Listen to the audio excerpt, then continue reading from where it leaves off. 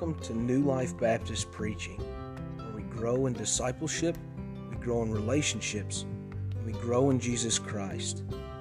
This segment will be studying the book of Acts, where our risen Christ is made manifest in the early church. Don't forget to subscribe so you don't miss a single Sunday. There's an incredible gift in being called the church. That's what we have the opportunity to talk about this morning. And it is beautifully broken down and shared for us, and learning of the regeneration, the righteousness of Christ, atonement, justification. We fill our time and our minds meditating on the Scriptures and all that entails.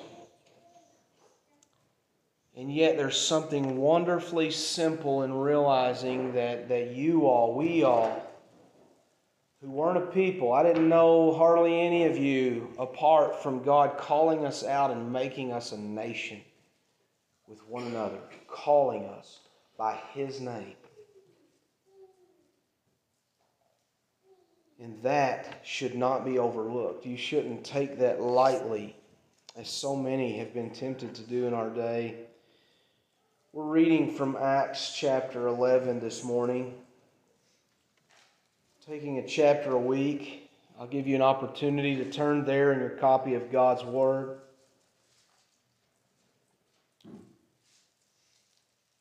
Last week we saw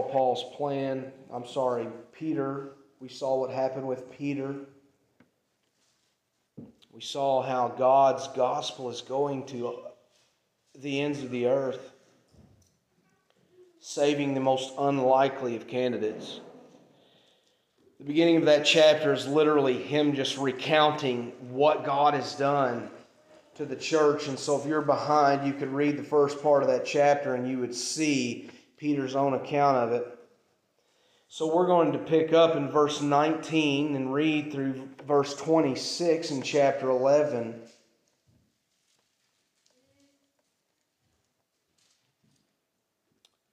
We're going to see some of the beauty, the wonder, what it means to be called a Christian. So I invite you to stand as we honor the reading of God's Word.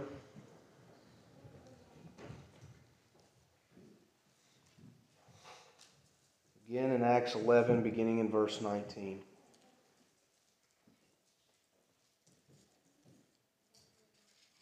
Now they which were scattered abroad upon the persecution that arose about Stephen traveled as far as Phoenice and Cyprus and Antioch, preaching the word to none but unto the Jews only. And some of them were men of Cyprus and Cyrene, which when they were come to Antioch, spake unto the Grecians, preaching the Lord Jesus. And the hand of the Lord was with them. And a great number believed and turned unto the Lord. Then tidings of these things came unto the ears of the church, which was at Jerusalem. And they sent forth Barnabas, that he should go as far as Antioch, who when he came had seen the grace of God and was glad, and exhorted them all, that with purpose of heart they would cleave unto the Lord. For he was a good man and full of the Holy Ghost and of faith, and much people was added unto the Lord. Then departed Barnabas to Tarsus for to seek Saul. And when he had found him, he brought him unto Antioch. And it came to pass that at a whole year they assembled themselves with the church, and taught much people. And the disciples were called Christians first in Antioch. Father, we come to you this morning, and God, we want to reacquaint ourselves with the work that you're doing. God, we want to re-identify ourselves as Christians and take seriously our role in the church. Father, we plead that you would restore unto us the love we had at first.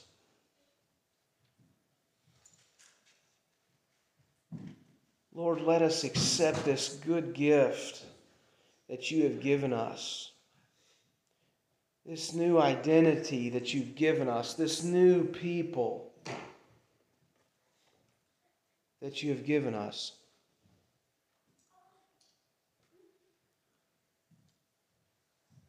Father, we ask that you unite us one with another, that we truly do have all things in common, that we love those afflicted among us, that we serve them. Father, that we find ourselves throughout the week in each other's homes. God, that we would never fail to relish the wonderful people that you've called us to be a part of. Lord, that you go with us this hour, that you help us to understand this text, and Lord, that you bring about a greater obedience in your people. In the name of Christ we pray. Amen.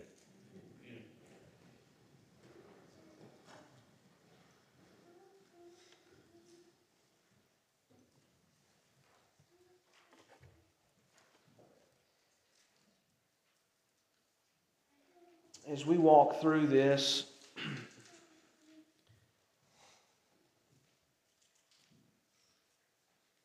again, we want to think about all that we've read, all that we've endured in just witnessing what God has done. He's growing His church. He's establishing His kingdom on earth to the Jews, among even the Pharisee, to the centurion, and to the Greeks. The gospel is going to all the world, and there is nothing that's going to stop it.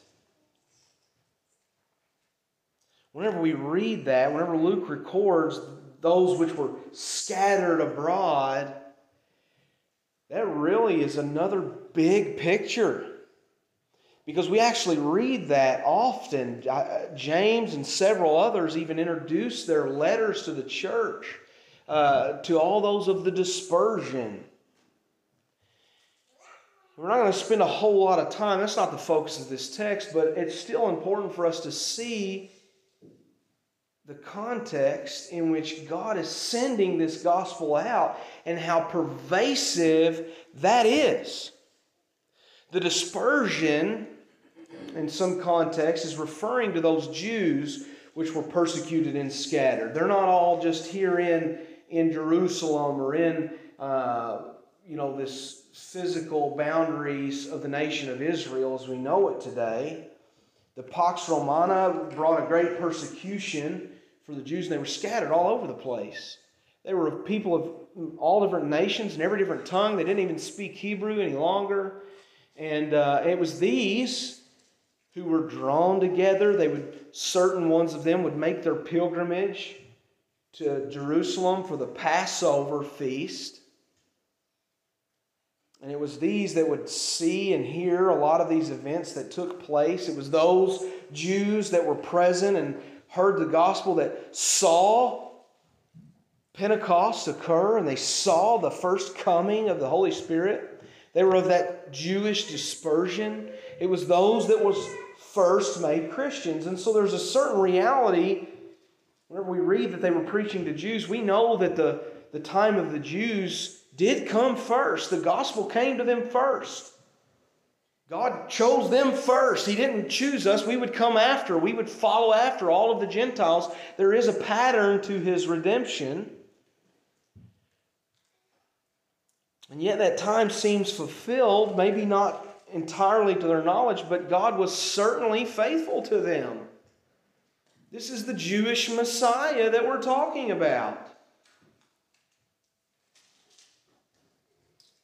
Yet, interestingly enough, The Jews by themselves aren't the ones who are able to claim this title of those scattered abroad, because shortly thereafter, which we read in Acts chapter 8, following this martyrdom of Stephen, all but the apostles, every last Christian was scattered. I'm not going to re-preach that for you, but we know that's in God's providence. We know they were both persecuted for this gospel message. There was a special cause for the apostles, but there was also a special cause in these Christians being scattered back again throughout all of the land to fulfill this promise that Jesus told His apostles, "You will be my witnesses in Judea, Samaria, and the ends of the earth." So that by itself should come to mind, should flood into our mind when we hear all of those that were scattered abroad. They went out preaching. They took with them the Word. It was not, when the Christian is persecuted, it is fleeing in a sense, but it is never passive. It is also taking this Word. It is an active role. They never leave off the preaching of this gospel message. So that floods in, but then we see when they're taking it into these ends of the earth, they preach it to the Jews because this in fact is the Jewish Messiah, and yet there's men, they say, look, these are our people. We were of the dispersion. We were cast out, and these are our people, and yet God sent this word to us, and we're preaching to them.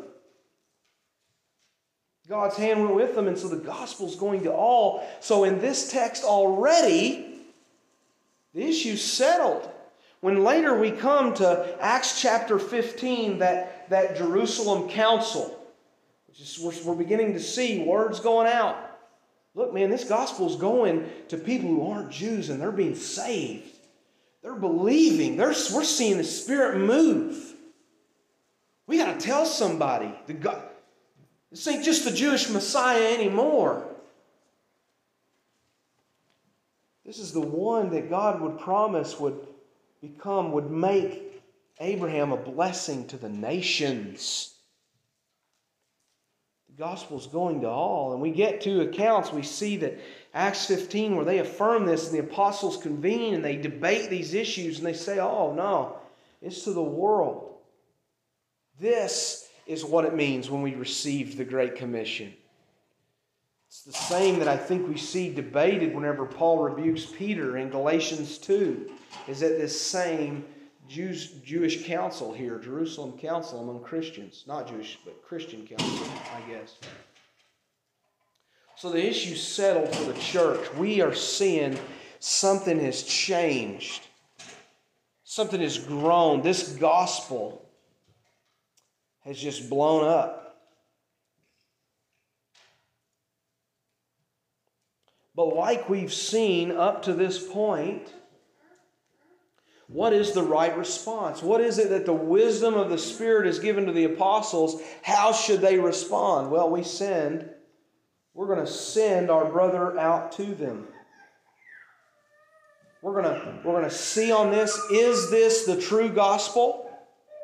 Have they received the only Messiah, the only begotten Son of the only living God? Is this the true gospel that they've been saved unto? And then we're going to send to teach, to bring them to full maturity. And that's where we, I think, should see that they saw, it seems at least in some unison, that they were guarding the deposit of the faith.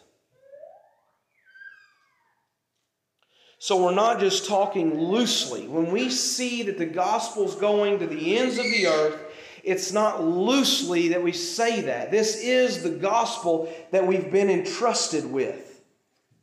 This doesn't mean that we see people who are widely giving humanitarian aid.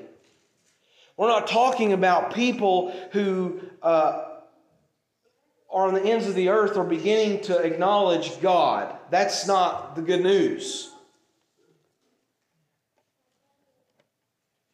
It's not even that they would realize how terrible, how sinful of a people they are. It's not good news either. That's the law. It's necessary. Without a doubt, it was revealed to them through this year of discipleship. But it's this gospel that they've been entrusted with. This message from God that comes through Jesus Christ and Him alone.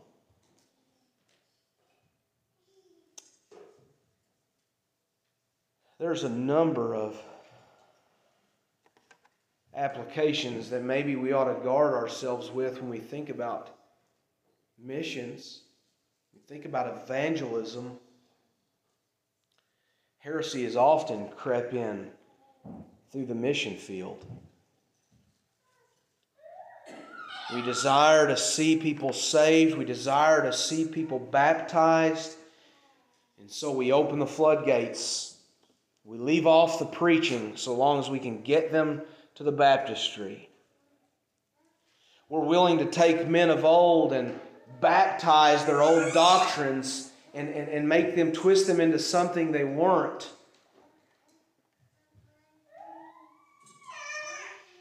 Whatever the case is, we need to guard this deposit of the faith. There is nothing else but that which is given in this Word that saves souls. But this teaching, it remains important. They saw that this was happening. They were filled with joy. This is wonderful. We're seeing the gospel go forward. And so they called for Saul, this Pharisee of Pharisees, this one trained in the Word. And they say, listen, you have to go with these people. God's called you to the Gentiles. We've heard your profession. We've heard your testimony in the purpose for which you've been called. So they recognize the gifting of God and they say, listen, so go. Here's the door. God's opened the door. Go and check on these people. Guard this deposit of the faith and teach them all that God has done from the beginning, through the coming of Jesus Christ, and now in your midst. So Paul goes to them and he says to them, pray this prayer. Here are the ABCs of your salvation. Praise God. We will go back to Jerusalem and rejoice. No, he doesn't say that at all. He spends a year wading through a history of the entire world, a year wading through all of their baggage that they have brought with them. All of these issues, and we know Paul, we can entrust what it was that he said to them as he wrote these letters and spent even his incarceration dealing with all of the issues that he would have had to have dealt with these Greeks, these pagans. Perhaps it was then through the course of an entire year that they talked about how should they respond to meat offered to idols. How would they handle the drinking of alcohol? Or how should they approach marriage? And with what sanctity would they regard their homes? An entire year he spent with them.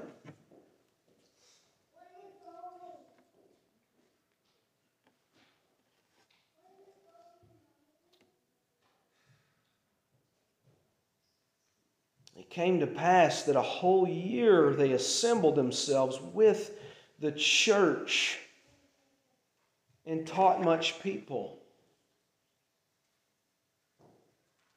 There is an assembly.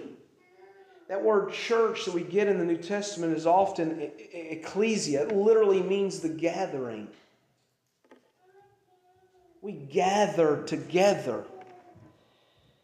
Now, obviously, COVID has shaken that up, has caused people to want to redefine that, has wanted them to call themselves the church and never again gather with the church.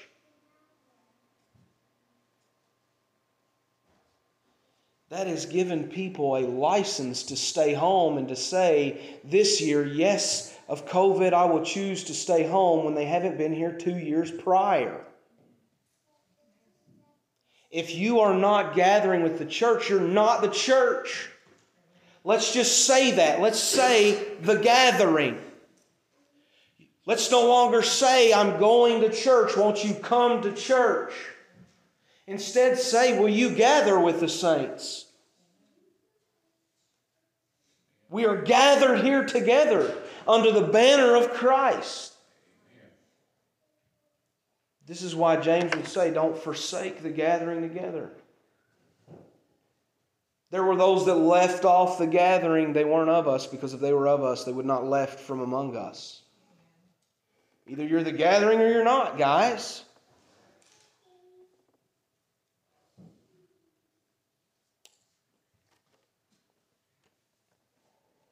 We don't leave off the gathering. This is the blessing. And when we're gathered together, and you must be gathered together, and we know this to be true, because if you're not here, you're not receiving this teaching. The teaching of many saints. All the teaching of God's Word.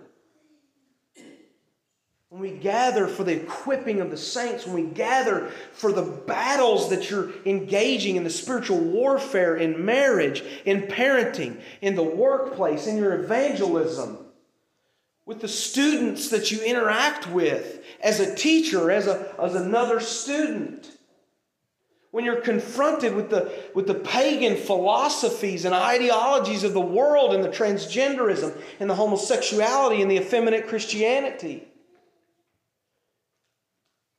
That's what we're here to do. We're teaching. We're gathered together that we might wade through these doctrines and wade through all that God has done, that we might engage a world, a culture who needs this message that's coming to them. It's coming to them right here. Through us who are gathered, trained, equipped.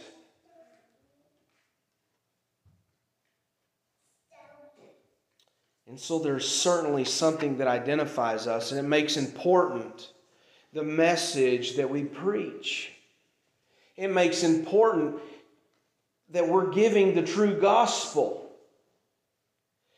All of this message hinges on the fact that those brothers who were scattered at the persecution of Stephen preached the right gospel. It was then checked upon whenever they sent someone to them to say, listen, go as far as Antioch.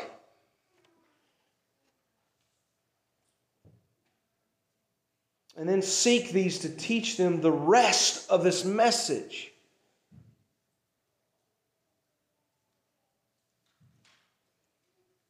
Christian, take care lest you are sharing a false gospel in your homes, in your workplace. How many of you have told your children, look, man, you're old enough, why don't you make a profession of faith? That way you'll be set. Get baptized, then you don't have to come to church again. How many of you have told your children, hey, you need to behave rightly. You need to do these things and get a job. God's going to take care of you. Nothing about that has anything to do with being part of the people, the nation, the gathering of God.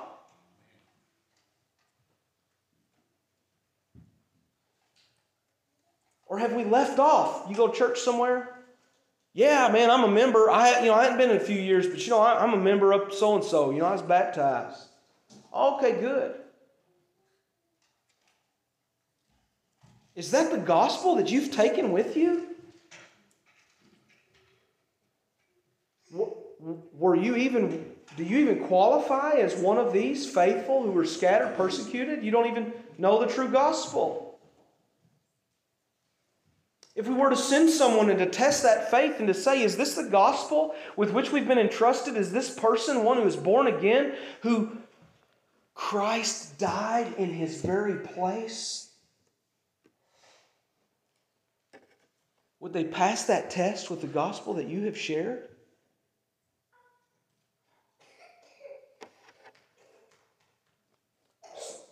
If you don't have that gospel, there's not a whole lot we teach. Our baby's got to start with milk. And you've given them some other garbage. So that's the evangelism needs to take place. You got to be taught this gospel. And we share the milk and then we bring the meat. And guys, I'm sorry if anyone's other sensitivities cause you to be a vegetarian or your dietary restrictions, but that meat last night was good.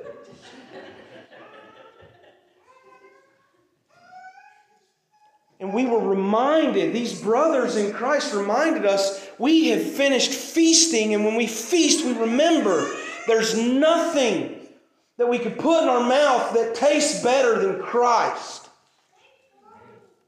And if you know the gospel, if you've come to Jesus Christ, man, that's great. I love you. And I cherish you and I rejoice just like I rejoice when I watched my sons and my daughter be born. It brings tears to my eyes, and yet there is nothing better than whenever they learn to bite into that fresh steak. They will never ask for a cup of milk again. It is a rich text that we have here.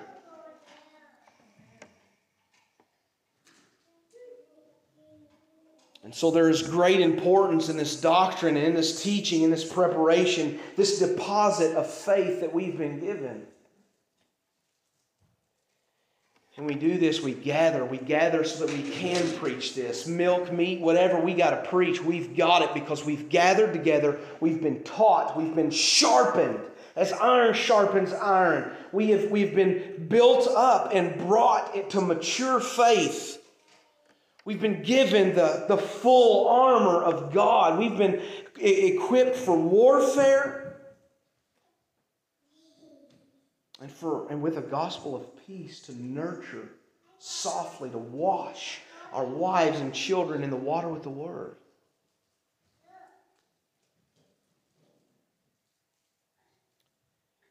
And it's in this experience that we see such a thing as being called a Christian. This is the first mention of Christian in the Bible. There's a gathering of people that are doing all these things, the same things.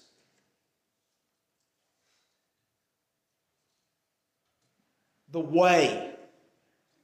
The ones who are following the way. There's something that they're doing that's different.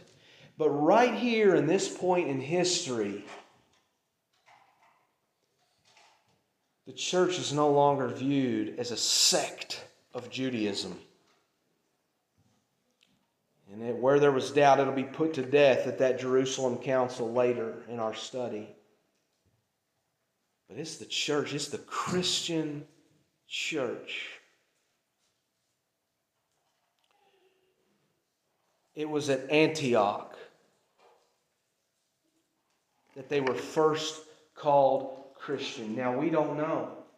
Is this because we're seeing every type of believer, every background that's present, that's saved of this gospel of Jesus Christ? Is that why? That there's something that's changed, that they're now being able to be identified to the world as Christians? Is this new? It's this new religion. It's a continuation. The Jews have left off. If they didn't receive Christ, it's because they don't love God. They went off worshiping, they've made another idol in their hearts. They started worshiping a new God at the day they rejected Jesus Christ.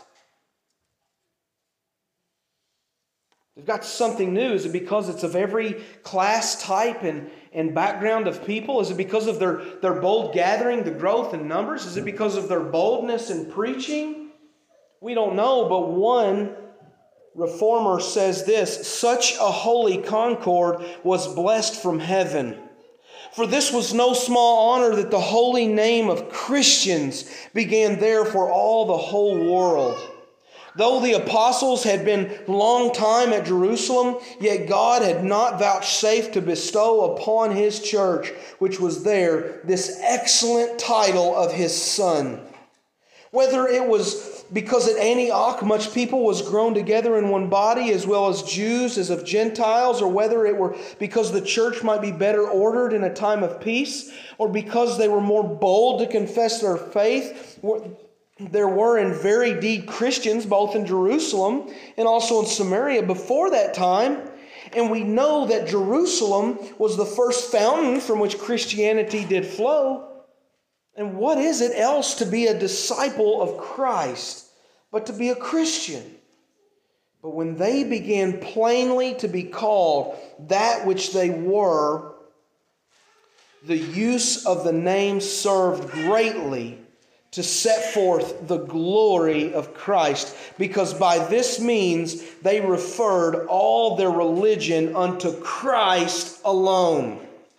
This was therefore a most excellent worship for the city of Antioch, that Christ brought forth his name thence like a standard, whereby it might be made known to all the world that there was some people whose captain was Christ, and which did glory in his name.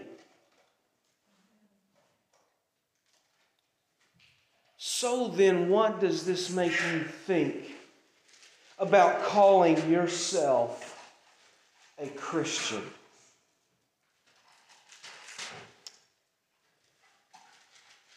First, there's wonderful freedom in being called a Christian. One not tied to the law of old, not bound to physical circumcision. They've been granted the circumcision of the heart. Not the one who has their guilt heaped upon them because of their failure of the law, but who has had righteousness imparted to them because the law is fulfilled in Christ. This is what it means to say in Christ alone. Even in name. This is what it means whenever we see Isaiah say, "You be given a new name from the mouth of the Lord." At the end of time in Revelation, we'll have his name. His name that only his mouth can utter is upon you, Christian. You're not a Jew. You're not a Gentile. You're not a Baptist. You are one of his chosen children of God. You've been called by the name of Christ. Take that seriously. You're no longer poor or the drunkard sloth or the prideful, rich, arrogant, whatever. We leave off the old man. We take up Christ. What a glorious truth that is. And yet it bears weight. How many people have taken this name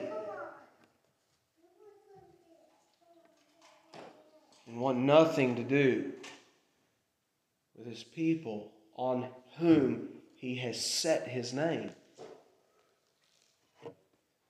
How many people have called themselves Christian and thereby heaped up coals of condemnation on their heads? How many of us here today call ourselves Christian and forsake his word and allow a single day to pass without reading from these holy scriptures and dare call ourselves Christian? This is our only banner.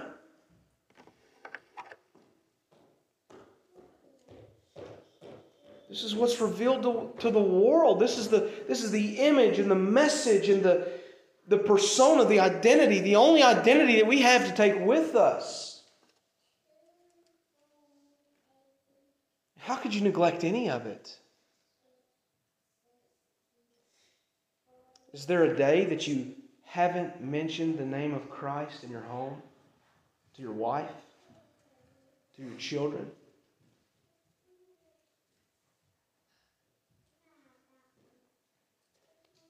We should have pity on that man who leaves off this word this name of Christ, their only ministry is a ministry of death.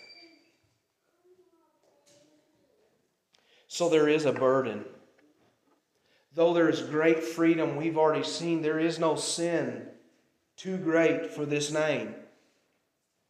There is no people too terrible for this name. Otherwise, I wouldn't be standing here. You wouldn't be sitting there. And friends, there is no name that produces in us or for us on our behalf such a blessing. Let's just read what this gathering, what this identity, what this people means for some of these. In these days came prophets from Jerusalem unto Antioch. Same group. It's in this year of teaching, fellowship, gathering. And there stood up one of them named Agabus, and signified by the Spirit that there should be a great dearth, a famine, throughout all the world, which came to pass in the days of Claudius Caesar. Then the disciples, every man according to his ability, determined to send relief unto the brethren which dwelt in Judea, which also they did, and sent it to the elders by the hands of Barnabas and Saul. The gathering of the church meant life or death in times of famine. The blessing of the church is not merely under your salvation. It is a fellowship that enters into eternity. It never dies. It doesn't go away. The benefits are endless. And even in very practical sense. How many times I've counseled with someone and a mechanic that's hard up for work and said, "Brother, you haven't been to church in years. You'd have been healthy because I counted this many cars in the parking lot this week."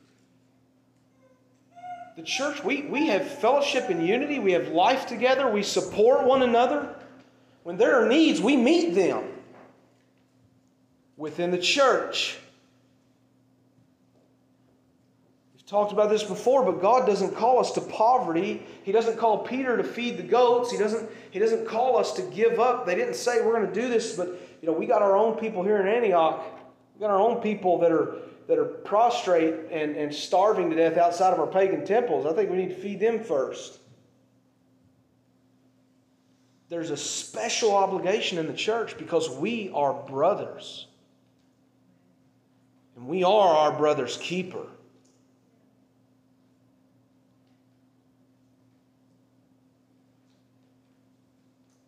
And so it's a gift to us, the believer. God doesn't require that I go to church to be saved. Oh boy. Yeah, you're right. But man, have you misunderstood the church? It is a gift to you. How could you go on a week without that encouragement? My week was hard. And what you will receive from God's Word, what you will receive in the encouragement from the saints, the conversation that you'll have with the brothers and sisters here.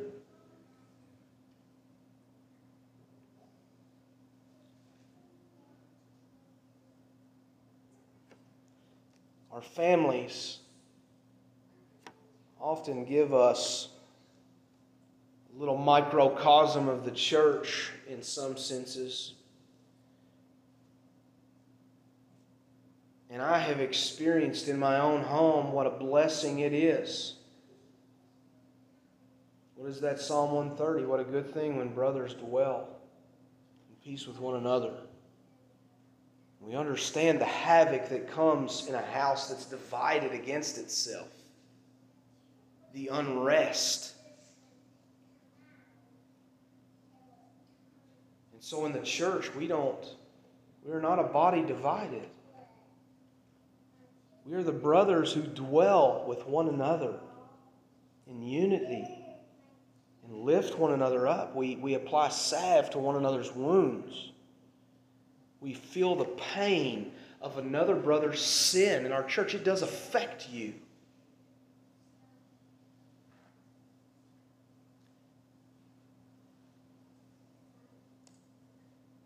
Never fail to utilize the church in the body of Christ. Never fail to say, I am spent. I am at my wit's end. My marriage is on the rocks. Pray with me. What counsel can a 51-year marriage give to me? What experience can you share with me in your parenting?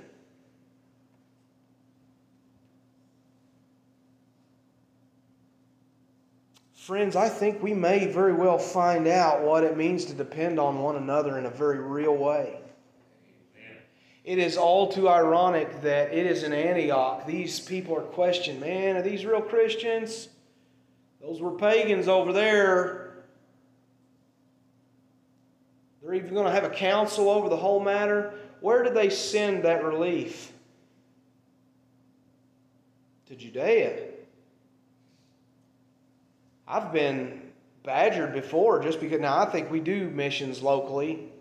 I've been badgered before whenever I've mentioned some of our foreign mission involvements. We've got people here in America.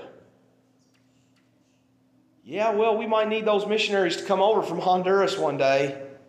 God's been awfully gracious to Honduras, and I pray to God that He would raise those men up in Honduras because we're going to need them over here. We're going to need their aid. We're going to need their provision. Maybe by God's grace, they'd be able to kind of get through the grapevines and send us their produce in an area that can produce crops year-round while our ports are closed. We might need them to share the gospel because all of our pastors are preaching a false gospel from behind their pulpits.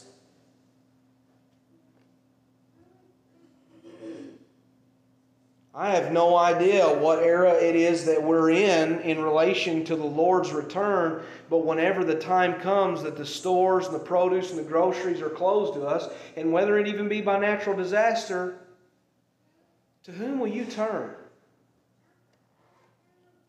The government?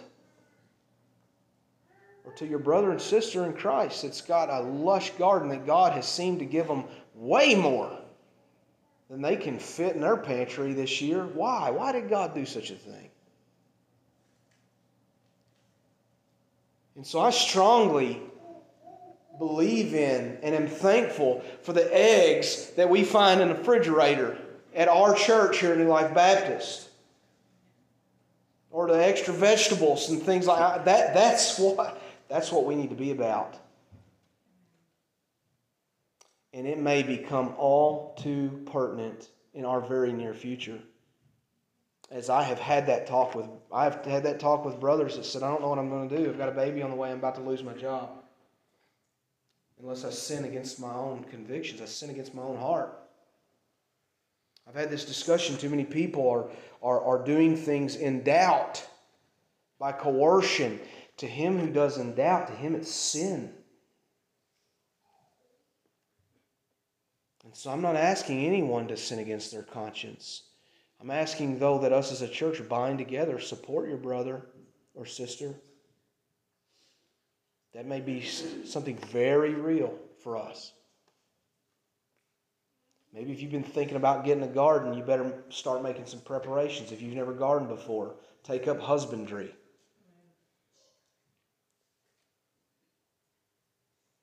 But understand there are very real implications to our fellowship. Think again when you call someone brother. Is this person a brother to you? Think again when you call someone brother and you say brother, or when you're called brother. Can I depend on you? Can I put my life in your hands? Surely you can, because Christ has given us His very life. My life is in His hands. Amen. It is what unites us. And so it is a special thing. And I would caution you for the love of God, for the love of these people. When you meet these friends and family that call themselves Christian, guard them. Stop it. Do you not understand what it is Christ has done? Do you not understand the condemnation that you bring? We're guarded when we take the Lord's Supper. Don't take this in vain unless you eat or drink condemnation on yourselves. Don't do that. We love you instead. Come to Christ. Come to Christ. Rest in Him. Gather with the body. Receive the full aid of the Father. What a blessing it is to be a Christian. Father, we come to you this day as your people, a nation. Father, we have our King. We have our law, and we have our gospel.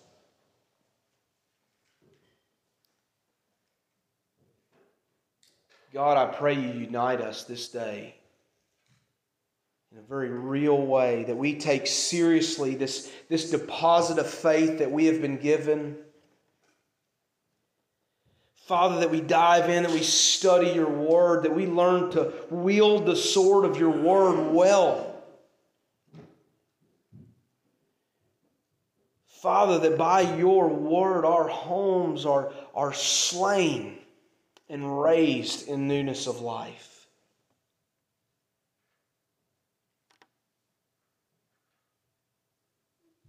God, we pray that you would manifest yourselves in our person, in our homes, in our church. Father, that we would see again the power of the gospel unto salvation. We trust there are souls yet to save, or else you would have come. And so, God, employ us. You've given us your orders. Go with us. Move in our midst. Lord, let us dispense a true gospel, a full gospel.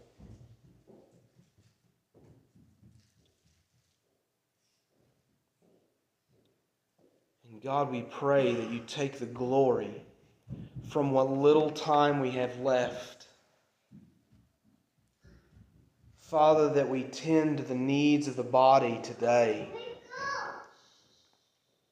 to those that are our spiritual children and our spiritual brothers and sisters in Christ.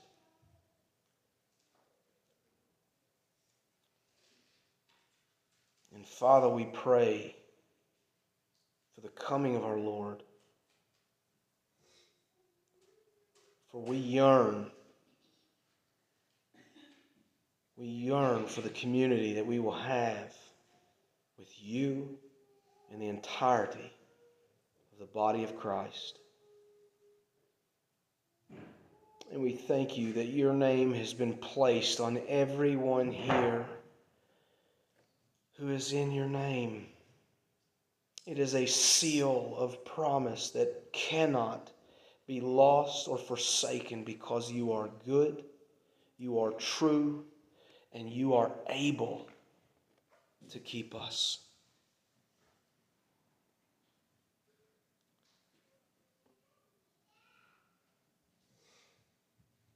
God, go with us that we may live in a manner worthy of our calling.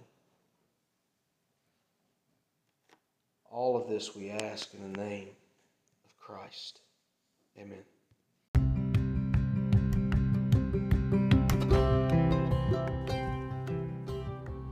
Thank you for listening to New Life Baptist Preaching, where we grow in discipleship, grow in relationships, and grow in Jesus Christ. Subscribe so you don't miss a single sermon, and come and grow with us.